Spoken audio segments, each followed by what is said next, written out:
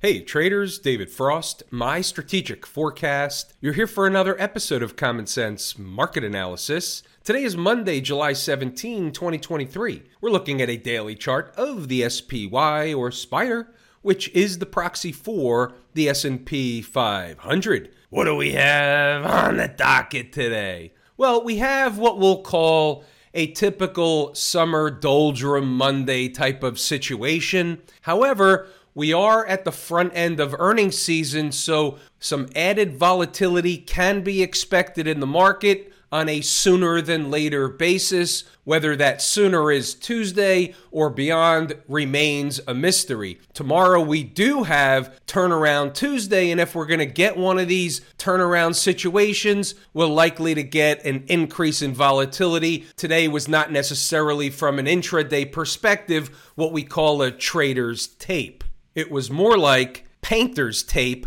watching the paint dry. Let's see what's jumping off the page. Is anything jumping off the page on the daily chart? Not really. The only thing jumping off the page, and it's not really leaping, it just is what it is getting a little bit far away once again from home base. What's home base? The 20-period moving average.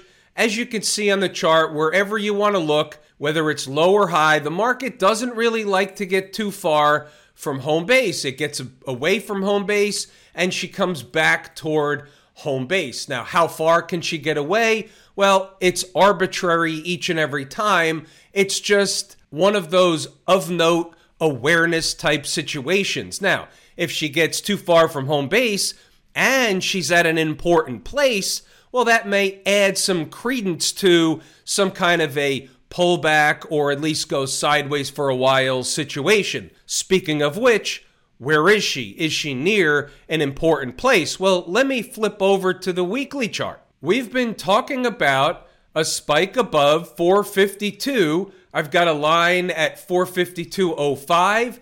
And as you can see, she came close to it last week, making a high of 451.36. And also today, the high was 451.93. Now, does that count as 452 in the spirit of sometimes they come up short, other times they spike them through? We can say they've run a test in the neighborhood of 452. Does that mean it has to be the end of the run? It doesn't mean it has to be the end.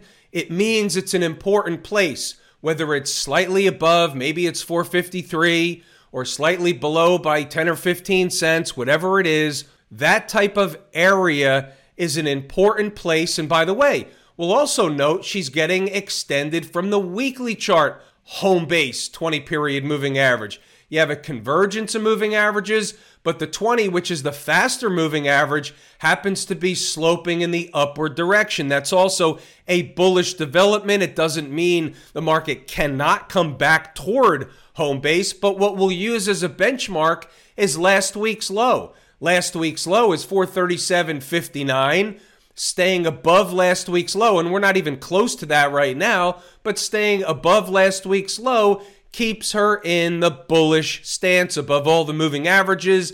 The trend is your friend. Talked about this last week, talked about it in the live room a couple of times. There's a lot of bearishness out there. There's a lot of vlogs, video blogs, blog blogs, all kinds of media stuff calling for the end of the rally, a market crash, all that kind of stuff. Those folks always come out of the woodwork. They're hardly ever right. Once in a while, like a broken clock, they're going to be right twice a day. These folks will be right eventually, but they've been talking about this for months. Once the market got above the moving averages, you turn off the bear hat, you turn on the either neutral or bull hat. We have the wall of worry. What's the wall of worry? All the things we know about out there that can certainly wreak havoc on the economy and the market. Whether it's Russia, China, the Federal Reserve, inflation, deflation, masterflation, all these things. One or more of them can certainly become an excuse if the market turns down, but there's also the other side of that, or another added addition, which is it could be the unknown. We don't know what we don't know. What we don't know has a tendency to, quote unquote, shock the market. This week is options expiration week. We can expect some level of shenanigans to go on. We're also in earnings season. We can expect volatility to pick up at some point. If Mrs. Market's going to wait until next week when we have some Federal Reserve activity, some tech earnings that may or may not happen, it's likely to pick up next week. But the may not or may part is she going to pick up before that like this week? We take it one day at a time, one candlestick at a time. We certainly don't impose our will on the market. We just let Mrs. Market do what she's going to do.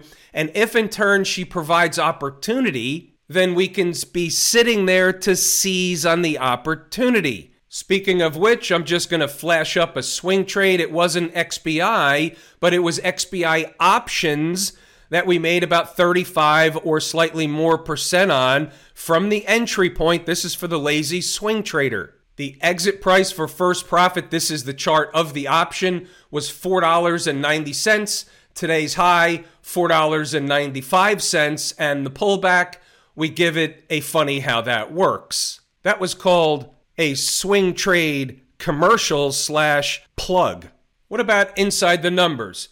The market was really quiet. It traded in a narrow range until it started to grind up in the afternoon. Just as an example, this is right of the vertical today's activity routine. Sideways until she's ready to go higher. Sideways building energy for another move higher. She moves higher, puts in one of these higher low situations, and then takes off again into the end of the day. No revelation. They do this kind of thing all the time, especially in these low participation, light volume, quiet, summer doldrum type of tapes. I was a willing buyer if they got down to 447.90, 448 zone. They didn't do that. What I urge you to do is pause the video, read the notes, and go back to the chart to double check the work. Basically, it was a non-trader's day, grinding market. Pause the video, read the notes, go back to the chart anyway. Mind you, there's something for everybody. Stay tuned. We're not finished just yet. We did have a list of stocks on the move today, but only one hit its entry objective. It was Twilio, the third one down. The others did not, so they're off the board. They're what we call no trades. But we will take a look at the chart of Twilio. Getting a little buzz cut at the opening bell, the closing price on Friday in Twilio was up here, happened to be $66.90. We identified $63.20 as a good place for a turnaround and rip your face off rally back in the other direction. We had a list of traders in the room catch this. We had some inside the number members catch this. $63.20, and you can see here just in a matter of minutes per se, by 10:15, the thing's at $66 and change. That's about 5% using today, even historical math. Just a different look using a different chart, same routine. Tested a place, rocket ride away from that place. You don't know that that's always going to happen. What we do know is if you can locate an important place, the market's going to first stop going in the direction it's going. If it's a support place, stops going down. The second phase is, does she eat time off the clock and bounce around at that place or have a rocket ride back in the other direction? In Twilio's case, it was the rocket ride variety. We've got something for everybody. You don't get them all on the same day, but we have a variety of things that interest traders. We have S&P short trades, NASDAQ short trades, S&P long, NASDAQ long, IWM long short. We have stocks on the move, long short. We have something for everybody. What's going on over in Camp IWM? Well, let's look at this objectively, and then we'll discuss once again targets. Okay, so for now, they're eating time off the clock in this upper portion on this chart. That's building energy to go to the next place. Well, where's the next place? We talked about it last week a couple of times. The next place is 196. Let me explain this for the people that don't understand it, because I got a couple of emails on this. So first, we had a short trade in the IWM here, and I had two numbers on the board. The second one was 193 and change. Once they pull back here and go back up, We're not interested in the second number anymore. We have to recalculate because they reset the tape. They recocked the gun. We're already up at that place. While it's important overhead resistance, it's not the same anymore. It's not a short trade like this one was over here, because that's different. First time, best time. When they push a little higher, yeah, it's an important place. It's resistance, but that doesn't mean just because it's resistance, it means it's a short trade. They don't mean the same thing. So the next place after recocking the gun, in my book, is 196. How you doing? Write that down, put it on a sticky note. What about the folks down at the transportation department? So they came down for like 2 or 3 days, and today they were flat, running a test of what? This is what's jumping out at me on the daily chart. Running a test of this breakup candle low right here. So they spiked it today. They closed above. That keeps the tape in the most bullish position. Why? Above all the moving averages. Ran a test of an important place. Successful test. The bulls are essentially in control until they're not. What are they actually doing on the big picture? The big picture meaning the weekly or more chart. They're trying to get up into this area, run a test up in this neck of the woods. There's some pivot highs, and the market told us that this place was important. It ran up there, and it was rejected and pulled back. The market is now up to this place one more time, just arbitrarily up here. So this general place, whether it's at the pivot high or they come up short down here, somewhere in this neck of the woods, is A, magnetic, drawing the price up, and B, will be overhead resistance once price gets there. Again, get out your sticky notepads, write that one down. I got asked in the live room today, well, you talk about the transports, but how do you trade the transports? Well, you use the IYT. Chart looks slightly different, and the question comes up, why do you use the IYT for the videos rather than the transports? And the answer is because I've always looked at the transports. It's a habit, been doing it a long time. I like to look at the transportation average chart. What about the Q people? The melt-up operation continues, getting a little bit far away from home base, but they can keep going. The trend is your friend up until it's over. Above all the moving averages on all time frames. There's nothing technically wrong with this chart. They're approaching, we discussed it last week, what I call a breakdown box. This is what we're calling a breakdown box. The market found overhead resistance. It tried to get through it, and we know that because the market went back and forth for many, many weeks up until it couldn't do it. They gave up the ghost. They collapsed down.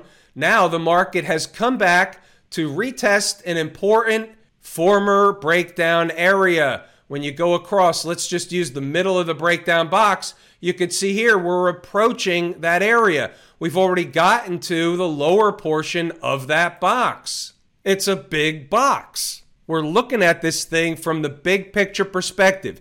Intraday, we drill down, we provide numbers, but when you do a video like this from a nightly perspective, you have to look at daily and weekly charts to say, hey, what's the market actually trying to do? When it's going up in a melt-up situation, what is the objective? Where is the market actually trying to get to? Not that it's going to have to get there today or tomorrow, but what's the big picture? And then we drill down from the big picture. Things work both ways. Big picture drill down, and of course the small time frames is where things begin. Everything morphs from a shorter time frame on up to the larger time frames. They have to start somewhere. So it works both ways. And understanding from the big picture perspective, being able to recognize what's happening from a shorter time frame, small picture perspective, it works together. How do you like dem apples? What about the financials? The XLF, they got hammered or hit a little bit on Friday with the bank earnings, and guess what? Right back up today, nothing wrong, above all the moving averages. Trend is your friend up until it's not. We talked about this a couple of dozen times already. What's she doing? She's climbing the big breakdown candle, almost to the top already. We talked about that long before she started to climb, didn't we? Well, that was easy to see. No, it wasn't. Not for everybody. If you've been listening to me for an extended period of time, then you know what you're looking for. If you have no idea and you just showed up trying to figure out how the market works, you didn't know that. What about Smashmouth? Above all the moving averages, the trend is your friend. she's actually approaching the former highs. Here's a high here, 159.41. The high in this candle, 159.35. What's today's high? 160.70. Where's the close? 159.82. New closing high. By the way, another intermission. We talked about this in the live room on Friday, NVIDIA. Friday's high, 480.40. My number, 480.08. They had a collapse on Friday, and they're still down. How do you do that? There was a calculator involved. Nothing more, nothing less. Why do I bring this up? Well, first I have to take the W. It's a little bit of a pat on the back, excuse me. It's also a reminder when they're at new highs, it makes things harder. If the SMH is going to keep going, making new highs, where's the resistance? Well, there is no bona fide resistance because we have no point of reference. Chew on that one for a while. Have I told you how much I appreciate each and every one of you? Without you, these videos are not possible. That is true and accurate information. We're pulling the ripcord here today. I am David Frost, my strategic forecast. Thanks again for tuning in to another episode of Common Sense Market Analysis.